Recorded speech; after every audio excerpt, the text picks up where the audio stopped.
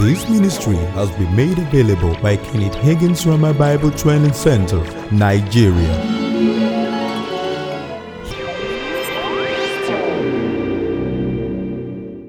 Also may have fellowship with us.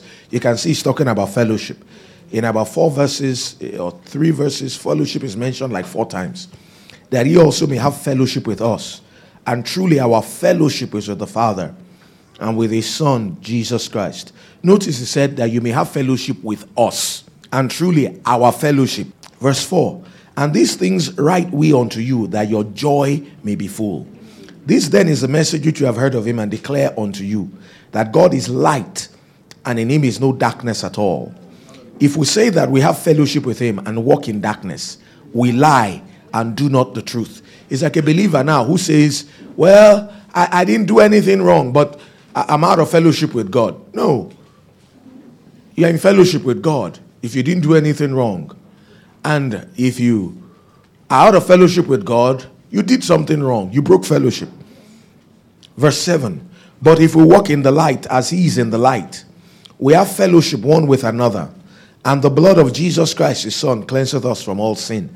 Now, this is interesting. Why will he say if we walk in the light as he is in the light? Why will I be walking in the light and still need cleansing for my sin? This is why. You see, sometimes I'm walking in all the light I have, right? But I just don't have enough light. I'll give an example. Look at your own life like 4 years ago. You know, there were some things you did then. At the moment you did it, you thought, my God, I hung the moon. I did so well. I acted perfectly. The way I handled that matter was excellent. Right? And that's how you felt at that time. But a few years down the line, you look back at that incident and you feel like covering your face in shame. Why could I have done that? That was so immature. That wasn't right. Or the other one wasn't right. Right? But you see, at the moment you did it, you were walking in all the light that you had. That's what this verse is saying. You were walking in the light as he is in the light. Amen. You had fellowship, one with the other, with the brethren, with the Father. And the blood of Jesus Christ automatically cleansed you from sin. You did not need to confess it. Are you listening? Because that was all the light you had. Now, I've heard people who will say, oh God, forgive me of my sins. The ones I committed when I was sleeping. The ones I committed when I was talking. The ones I committed when I was thinking. The ones I committed and I don't even know about. I feel like telling them, will you just shut up? Can you be saying the sins you committed in your sleep? The sins you committed and you didn't know about. If you didn't know about it, you did not sin. Leave it alone. Move on. That one is sin consciousness. It's a complex sin consciousness that is worrying them. If you do wrong, immediately your conscience alerts you. If your conscience doesn't alert you, forget it. You were walking in all the light that you had. Move on. Is it possible to be walking in all the light you have and then still do wrong? Yes. You may not have much light. Do you understand? In cases like that, you are automatically cleansed. You are automatically cleansed. Are you listening? You did it in the integrity of your heart, walking in all the light that you had. God looked at your heart and said, yes, that man has a perfect heart toward me. And he cleansed you automatically. That's what this verse is saying. Verse, yes, sir. Can we go down to 8? That's where I'm going. We're going to chapter 2. We're not stopping in 8. We're still going down. 8. It says, if we say that we have no sin, we deceive ourselves and the truth is not in us. Now, don't take that out of its context. Don't take that out of its context. Like now, you know, you come to church, you say, oh God, if we say we have no sin, we lie. My friend, if you are born again, you have no sin. You are the righteousness of God. That's what it is. Do you understand? You are the righteousness of God. The context of this is this. A believer who has sinned, who is out of fellowship with God, who is now saying that I haven't done anything wrong, is lying. Do you see that? Look at verse 6. If we say we have fellowship with him and walk in darkness, we lie and we do not the truth. It's in that context. It's also talking about if we say we have no sin, we deceive ourselves and the truth is not in us. Verse 9 now says, if we confess our sins, that word confess is homologio. It means to say the same thing. What do we say about our sins? The same thing he says about them. For one, he says those things are wrong. So, well, if God says it's wrong, it's wrong. Then another thing he says, Jesus shed his blood and died for those sins. So I should say the same thing that he says about it. Amen. Praise God. If we confess our sins, he is faithful and just to forgive us our sins and to cleanse us. Now, if I say us, if I say if we, what am I talking about? If I say we, who is the we? If I say we, no, like as a minister, sir, and I say we, does it exclude me? Uh-huh. So he's included there. So if you say 1 John 1:9 was written to Gnostics, then John must have been agnostic.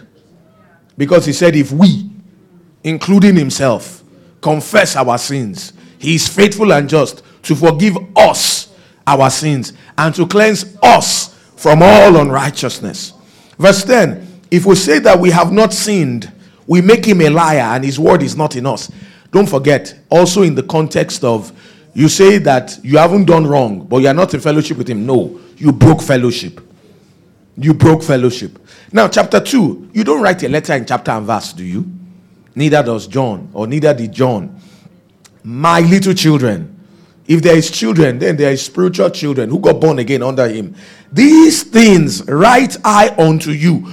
If I say these things, and I'm saying something, I say these things I write unto you, it includes the things I've just written and the things I'm continuing to write. So he was talking to his children in the faith.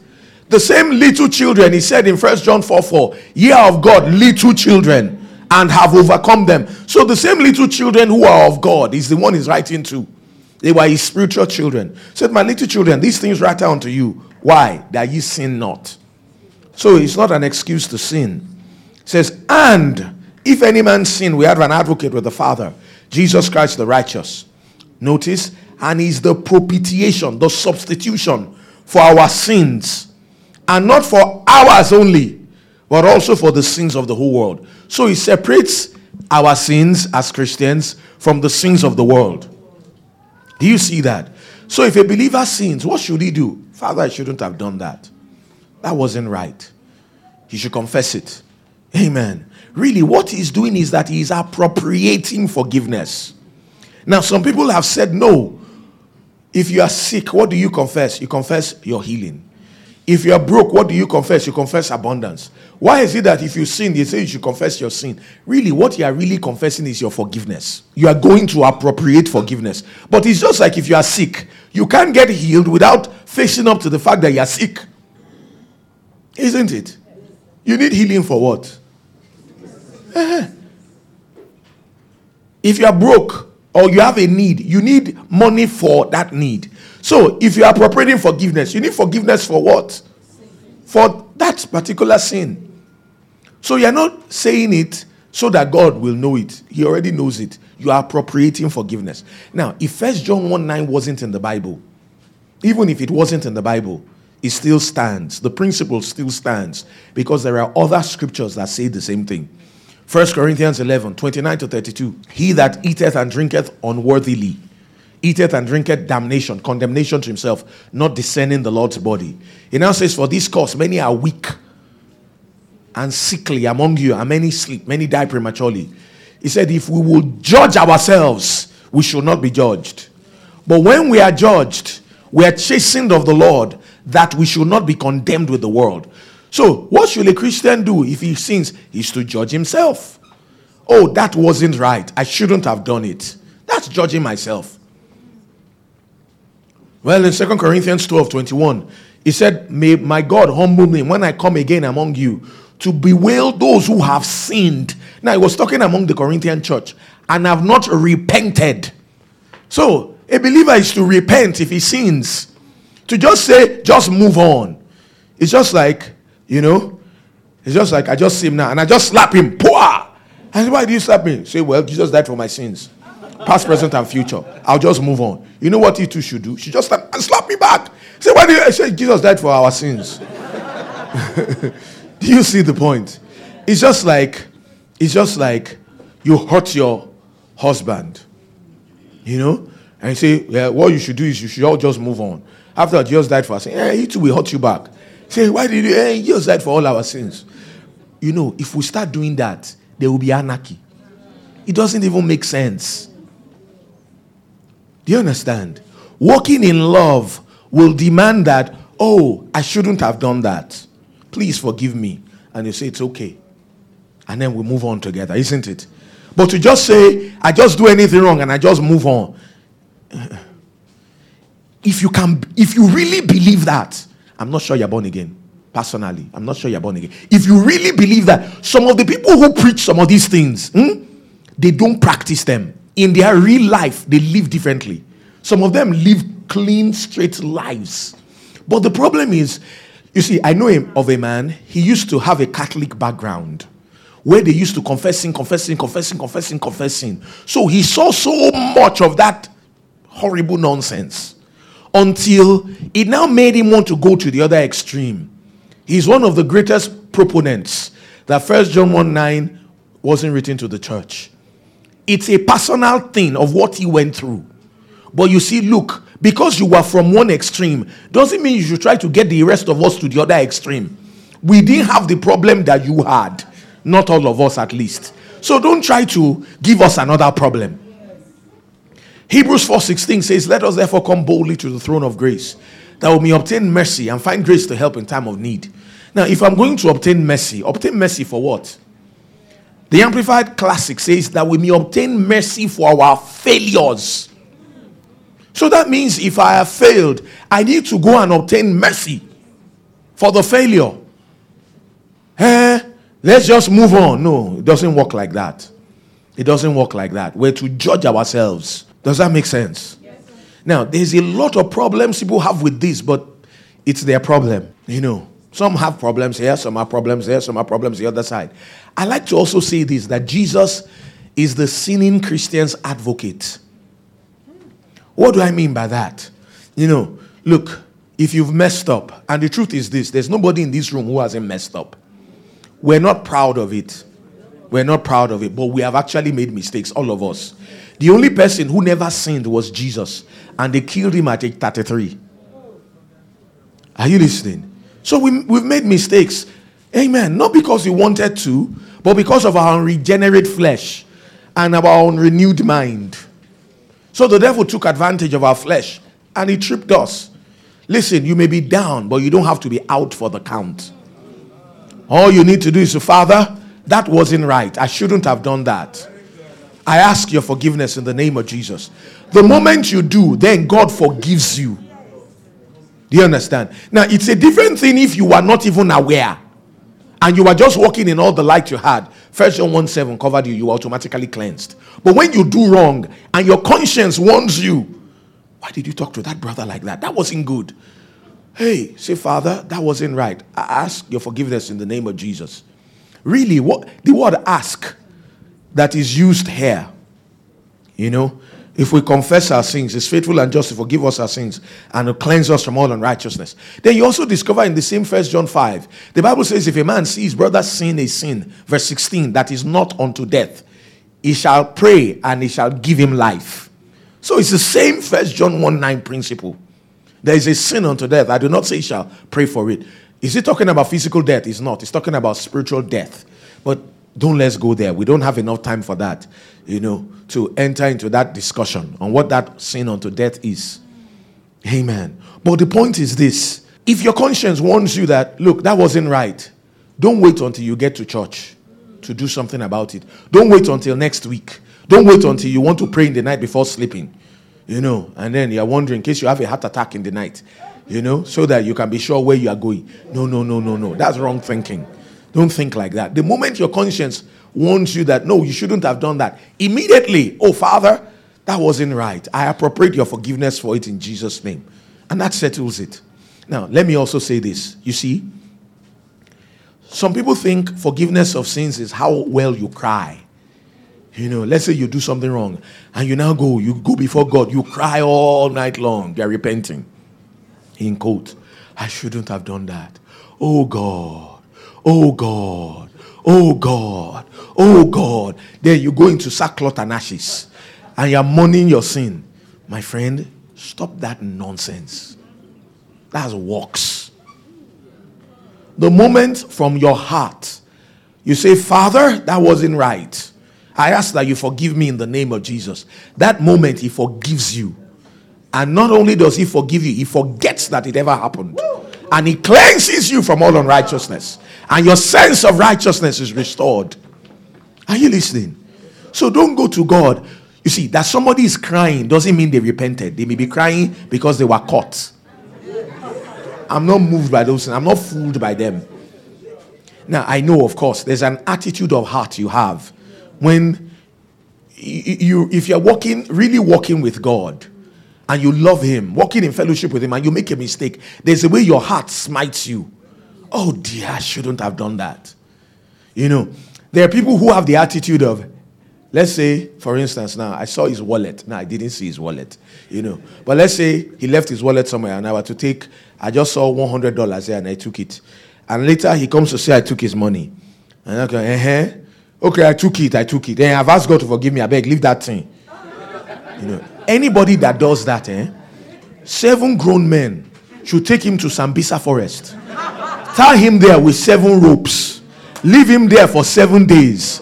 Flog him 7 times each day. That's a bad attitude.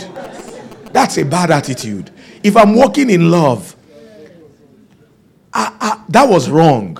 I sinned against God if I took his money. But I also sinned against him.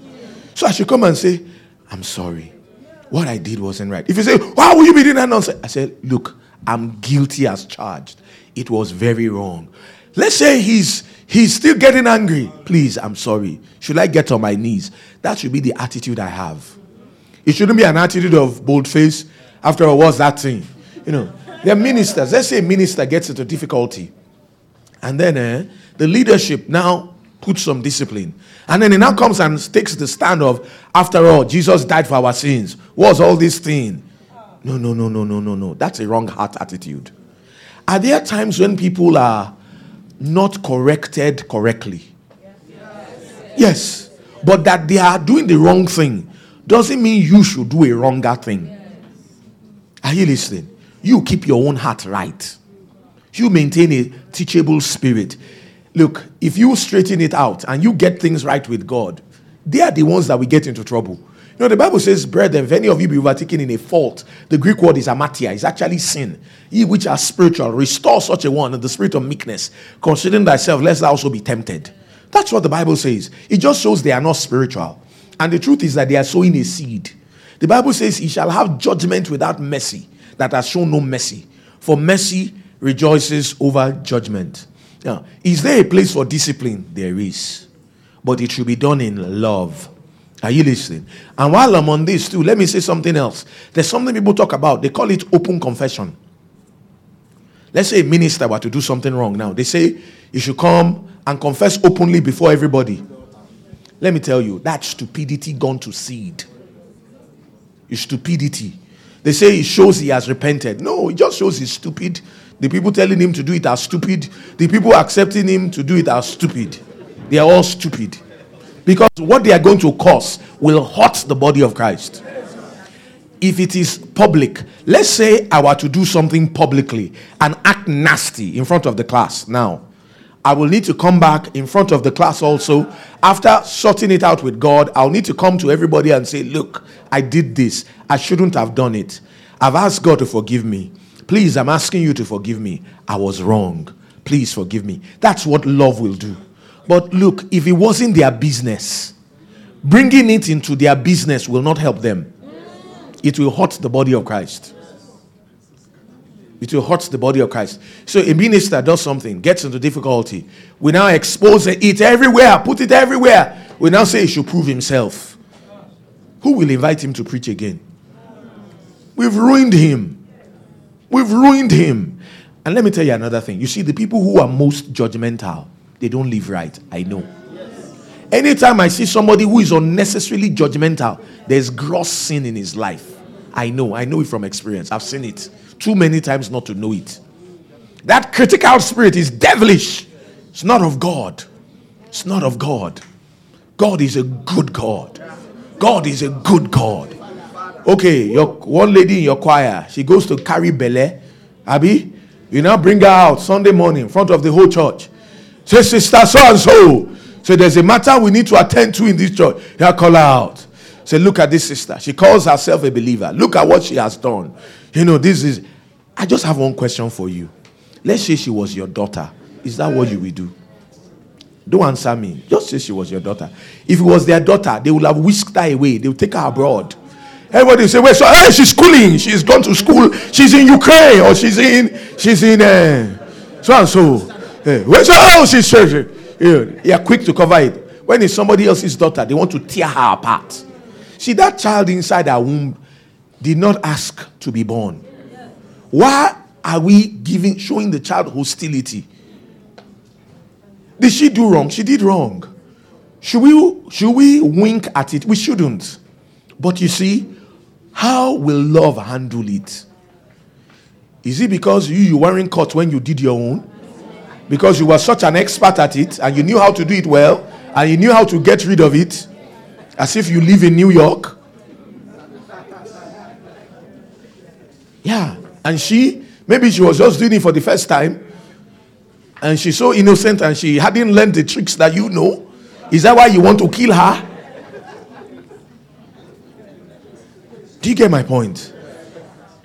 We should foster righteousness consciousness, not sin consciousness.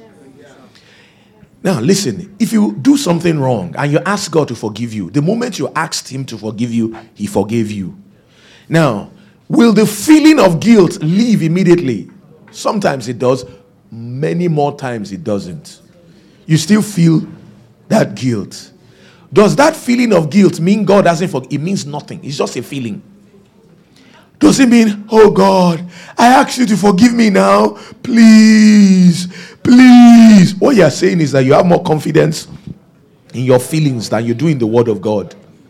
The moment you asked him to forgive you, he forgave you and he forgot that it happened. He forgot that it happened. So forget it also. Forget it also. Let me ask you a question. If I tell you do as I say and not as I do, what will I be? Hypocrite. Second question, is God a hypocrite? No. I will ask you again. And I know why I will ask you again. Is God a hypocrite? No. Are you really sure he's not a hypocrite? You are very sure he's not a hypocrite. Because there's a third and a fourth question I will ask. So are you sure he's not a hypocrite? Of course he's not a hypocrite. Third question, how many times did God say if your brother offends you, you should forgive him in one day? 70 times, 7 times. Matthew 18, Luke 17. Right? That's 490 times. In a day. Do you get it yet? 490 times. That's what God said I should do. If he will tell me to do something he doesn't do, he's a hypocrite. Do you see it? Do you see it? Do you see it? If God said, now God is not a hypocrite. And God demands that if somebody offends me 490 times in one day, I should forgive him. And he's not a hypocrite. Listen, if you offend God 490 times in one day, and each time you go to him and from your heart, oh God, I shouldn't have done that. If he doesn't forgive you, he's a hypocrite. And he's not. Let me tell you something. You haven't sinned. That sin that you are feeling so not worthy about is not up to 490 times. You have a good margin to work with. How dare you preach like that? Why will you be talking like that? Let me tell you something. They will say, you are giving people a license to sin. It's a lie. Whether you give them license, they don't give them license. When people want to sin, they sin. They don't look for license. They sin. Really, this is the thing. You see, it's truth that sets free. You know, one of the reasons I don't live anyhow, I'll tell you one of the reasons. One of the reasons is this, is because God will forgive me if I do. That's strange, right? Yeah. One of the major reasons I don't live anyhow is because if I did, God will forgive me. That's funny. You see, I can't stand to hurt somebody who is like that. Because he loves me so much. He loves me so much that I cannot but love him back. The Bible says we love him because he first loved us. The more we understand the love that God has towards us, the more we want to love him back. You see, if the reason you don't live in sin is so that your ministry will not scatter, you haven't met enough temptation. If you meet sufficient temptation, you will chop and clean out and cover your tracks too. Are you listening? So it's so that I don't go to hell. Listen, time will come. You say, if it's not that I don't go to hell, in fact, what is the hell self? If this one is already hell enough. Those things are not sufficient motivations. They will quake when they meet enough pressure. The only thing that won't fail is his love. When you understand the love that God has towards you, you will love him back. So all this thing of scaring people, about hell, all this scaring people. When to meet one person, say, you just go to hell. He said, my friend, shut up. What's hell? If this is not already hell, I wonder what can be hell again. Don't scare me with hell. And that's the way some of these sinners feel. Don't let's scare them with hell. I know the Bible says some, hating the garment spotted by the flesh. Some will snatch out of the fire and all that. But you see, majority of folks, what will reach them is God's love. Yes, it says, knowing the terror of God will persuade men. Yes, that's true. But majority of folks, what will reach them is God's love. Moody did this revival. He kept preaching about the judgment of God, hell. Then there was this young boy that came. The boy preached from John 3:16. He heard, how did the boys' meeting go? The boy had such revival, he was shocked. He didn't get that many people saved. He wasn't getting that many people saved. Then he said, what is the boy preaching? He said, he's preaching the same thing every night. He said, what is the thing that he's preaching that is pulling such crowds? The love of God. The love of God. Amen. Yes, we have to preach the whole Bible. Yes, there's a place of judgment to which we ought to tell people about. But I think we haven't majored on God's love as much as we should. Am I making sense? So Jesus is the sinning Christian's advocate. Why teach people 1 John 1:9? They will just be sinning. I beg my friend, shut up. Shut up. Anybody that really loves God, he doesn't want to be sinning anyhow. But the truth is that we make mistakes. Sometimes it takes a while. The fellow who is talking like that, if you knew the mistakes he made consistently, sometimes 10 years, 20 years, before God helped him, he's now making mouth to chew people out today. He should shut up. Amen. It's when you let people know who they are in Christ, that's what will help them to grow into it. It's not when you tear them down. If you're a pastor, surround your people with faith and love. I watched the pastor one time. He came to teach his people about prayer. He started off by saying, well, we're going to teach you people about prayer again today. Even though I know you still won't pray. I felt like saying, you better shut up and go and sit down because they won't pray. You've said they won't pray. There was no use teaching. But when you go there and you say, well, I know you guys, you pray a lot. This is just to help you even have richer prayer lives. It was the time I pastored. I used to talk with my people like that. One of my members told me later, he said, I was tired. A time came, I was just tired of hearing you brag on me when I knew I wasn't living up to it. He said, and then I decided, no, I will start praying much. How can he be saying I'm praying? And I know I'm not praying. And he comes again and he says, he knows I have a good prayer life. And I know I don't. No, I do. I claim it. I receive it. I appropriate it. That's what he believes about me. I will show him he believes the right thing. Well, you tell your child, say you this child, yeah, child. Will you ever amount to anything? You don't know anything. Just disobedient. Listen, you haven't seen disobedient. You find out that the one you've been seeing was just dress rehearsal. You will now see disobedient because our words dominate us. So the confession of sins of the believer, if a believer messes up, he confesses it to God. God forgives him and it's as though it never happened. Now, are there times when the devil will bring a picture of things that happened in your life before you got saved? And he'll tell you, you.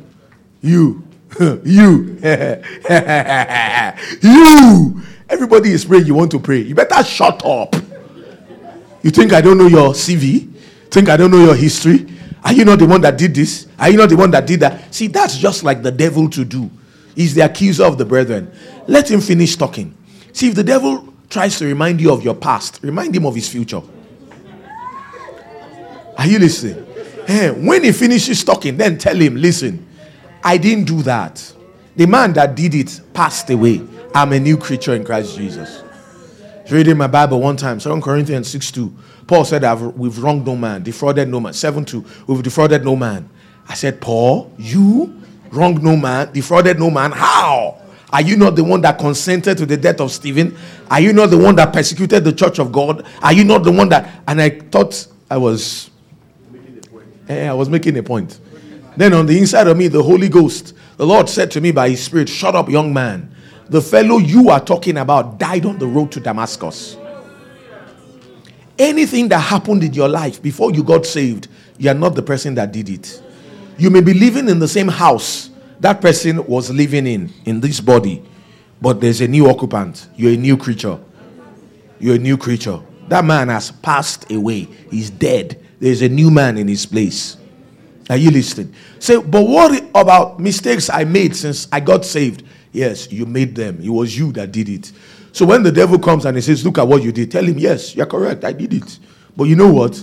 1 John 1:9 says, if we confess our sins, he is faithful and just to forgive us our sins and to cleanse us from all unrighteousness. I confessed it to God. He has forgiven me and he has cleansed me from all unrighteousness. As far as God is concerned, it's as though it never happened. Listen up, devil. I am the righteousness of God in Christ Jesus. There's no condemnation to me because I'm in Christ Jesus. I stand in God's presence without a consciousness of sin, of guilt, or inferiority. The blood of Jesus makes me whole. Yeah, that's what to do. That's what to do. You know? That's what to do. If he tries to persist, you just persist some more. Then sing something about the blood. Magnify the blood. If you live under condemnation for things you've asked God to forgive you about, it just shows you are belittling the blood of Jesus. And you have little value for redemption. That's all it shows. Don't do that. It's a slap in the face of the Father God. Listen, what the devil did in Adam was not as big as what God did in Christ. Does that make sense? So once you confess it, he forgives you. It's as though it never happened. It's as though it never happened. So you just walk on with God. And he is able to make you stand. You see, there's only one way out of carnality. What is it? You outgrow it. It's like now, there were clothes I wore as a 3-month-old baby. No matter how you try, you can't put those clothes on me today. Why? I have outgrown them. What caused me to outgrow them? I continue to feed. And as I continue to feed, I continue to grow. Amen. Just feed yourself on God's word. See, some things that look like, hey, how will I outgrow this? Hey, how will I stop doing this? In a short while, you look back and you feel ashamed that was ever a challenge for you. Just stay with God's word. Acts 20:32, I commend you to God and to the word of his grace, which is able to build you up and to give you an inheritance among all them that are sanctified. God's word will build us up. Does that make sense? Okay. The fourth kind of confession. Number 4. The fourth kind of confession. The confession of our faith. The confession of our faith. The confession of our faith. Hebrews 3:1. Wherefore, holy brethren, partakers of the heavenly calling, consider him the apostle and high priest of our profession, Christ Jesus.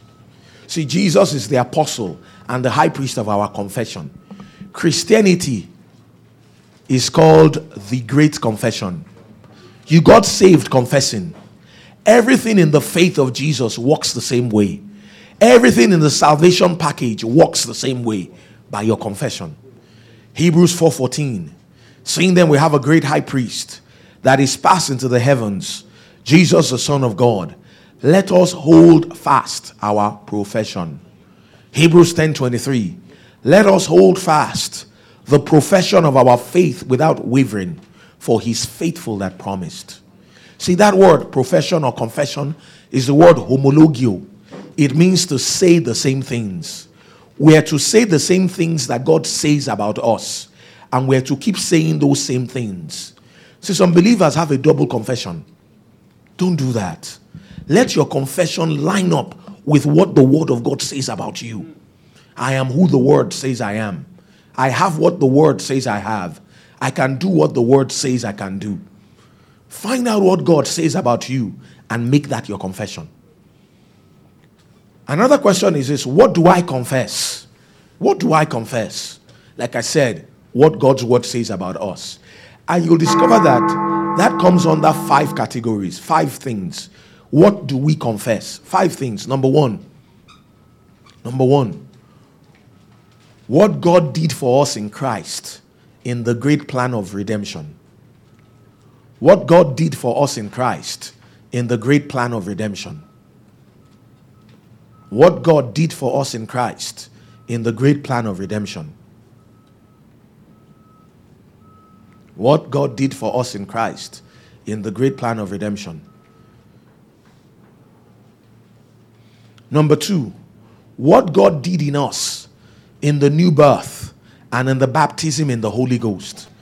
What God did in us in the new birth and in the baptism in the Holy Ghost. What God did in us in the new birth and in the baptism in the Holy Ghost. What God did for us in Christ in the great plan of redemption.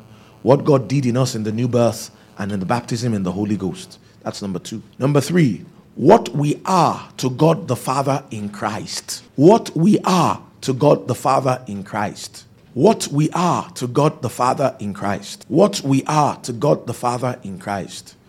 Number 4, the present day ministry of Jesus Christ for us at the right hand of the Father. The present day ministry of Jesus Christ for us at the right hand of the Father. The present day ministry of Jesus Christ for us at the right hand of the Father.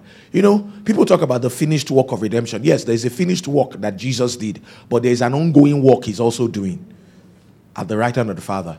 If not for that ongoing work, then that finished work would be of no value. The present day ministry of Jesus Christ for us at the right hand of the Father. Our advocate, our shepherd, our high priest, our intercessor, our mediator, our surety, our Lord. The present day ministry of Jesus Christ for us at the right hand of the Father. And then number 5, what God can do through us. What God can do through us by his word on our lips. What God can do through us by his word on our lips. What God can do through us by his word on our lips.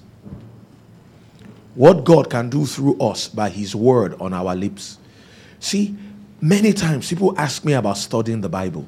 Are you listening? I have several suggestions, but there is one I present above every other one, and I want to tell you what it is. And it's this: read the whole Bible, Old Testament, New Testament, but spend more time in the New Testament. Now, in the New Testament, especially in the epistles, there are some scriptures that tell us who we are in Christ. Those scriptures have the expression in Christ, in him, in whom, by whom, through whom, in his name, by me, by his blood. They have that expression with them. For instance, 2 Corinthians 5:17, therefore, if any man be in Christ, he is a new creature. Old things are passed away, behold, all things are become new. 2 Corinthians 5:21, for he hath made him to be sin for us, who knew no sin, that we might be made the righteousness of God in him. Ephesians 1:7, in whom we have redemption through his blood. You know, you'll discover that there are about 140, actually 132 exactly. There are 2 others that don't have that expression, but they carry the same thought. Colossians 1:13 and 1 John 4:4. 134 of such scriptures. There's a mini book titled In Him by Kenneth E. Hagin, where at the back of that book, he listed all those scriptures. This is what I'll suggest you do. Mark those scriptures in your Bible. They're part of that book. In Him should be inside that book. It should be one of the books inside the book, the reading assignment, the compilation. It should be one of the books there. Go to find those scriptures. I did it. First time I did it was 1989. Yes. I did it again 93. I did it again 98. I did it again. I've done it several times. I even have a copy of it on my phone.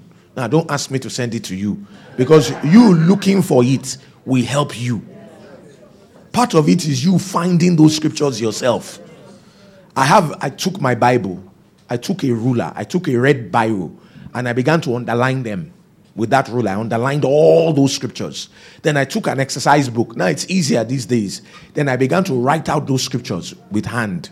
I'll write out the verse. In him was life, and the life was the light of men. John 1:4. I'll write out the verse. Then I'll make my own confession out of it. I am in him, so I have life. That life is my light. Light stands for development. The life of God that is in me is the development of my spirit, my soul, and my body. It enhances my mentality. It increases my intelligence. You see, I made confessions out of them like that. And then, you know what? Every day, I'll just pick one. Now, some people like to do many. That's fine. But I'll just pick one and spend quality time meditating on that one. Meditate on it. Then I'll confess it to myself.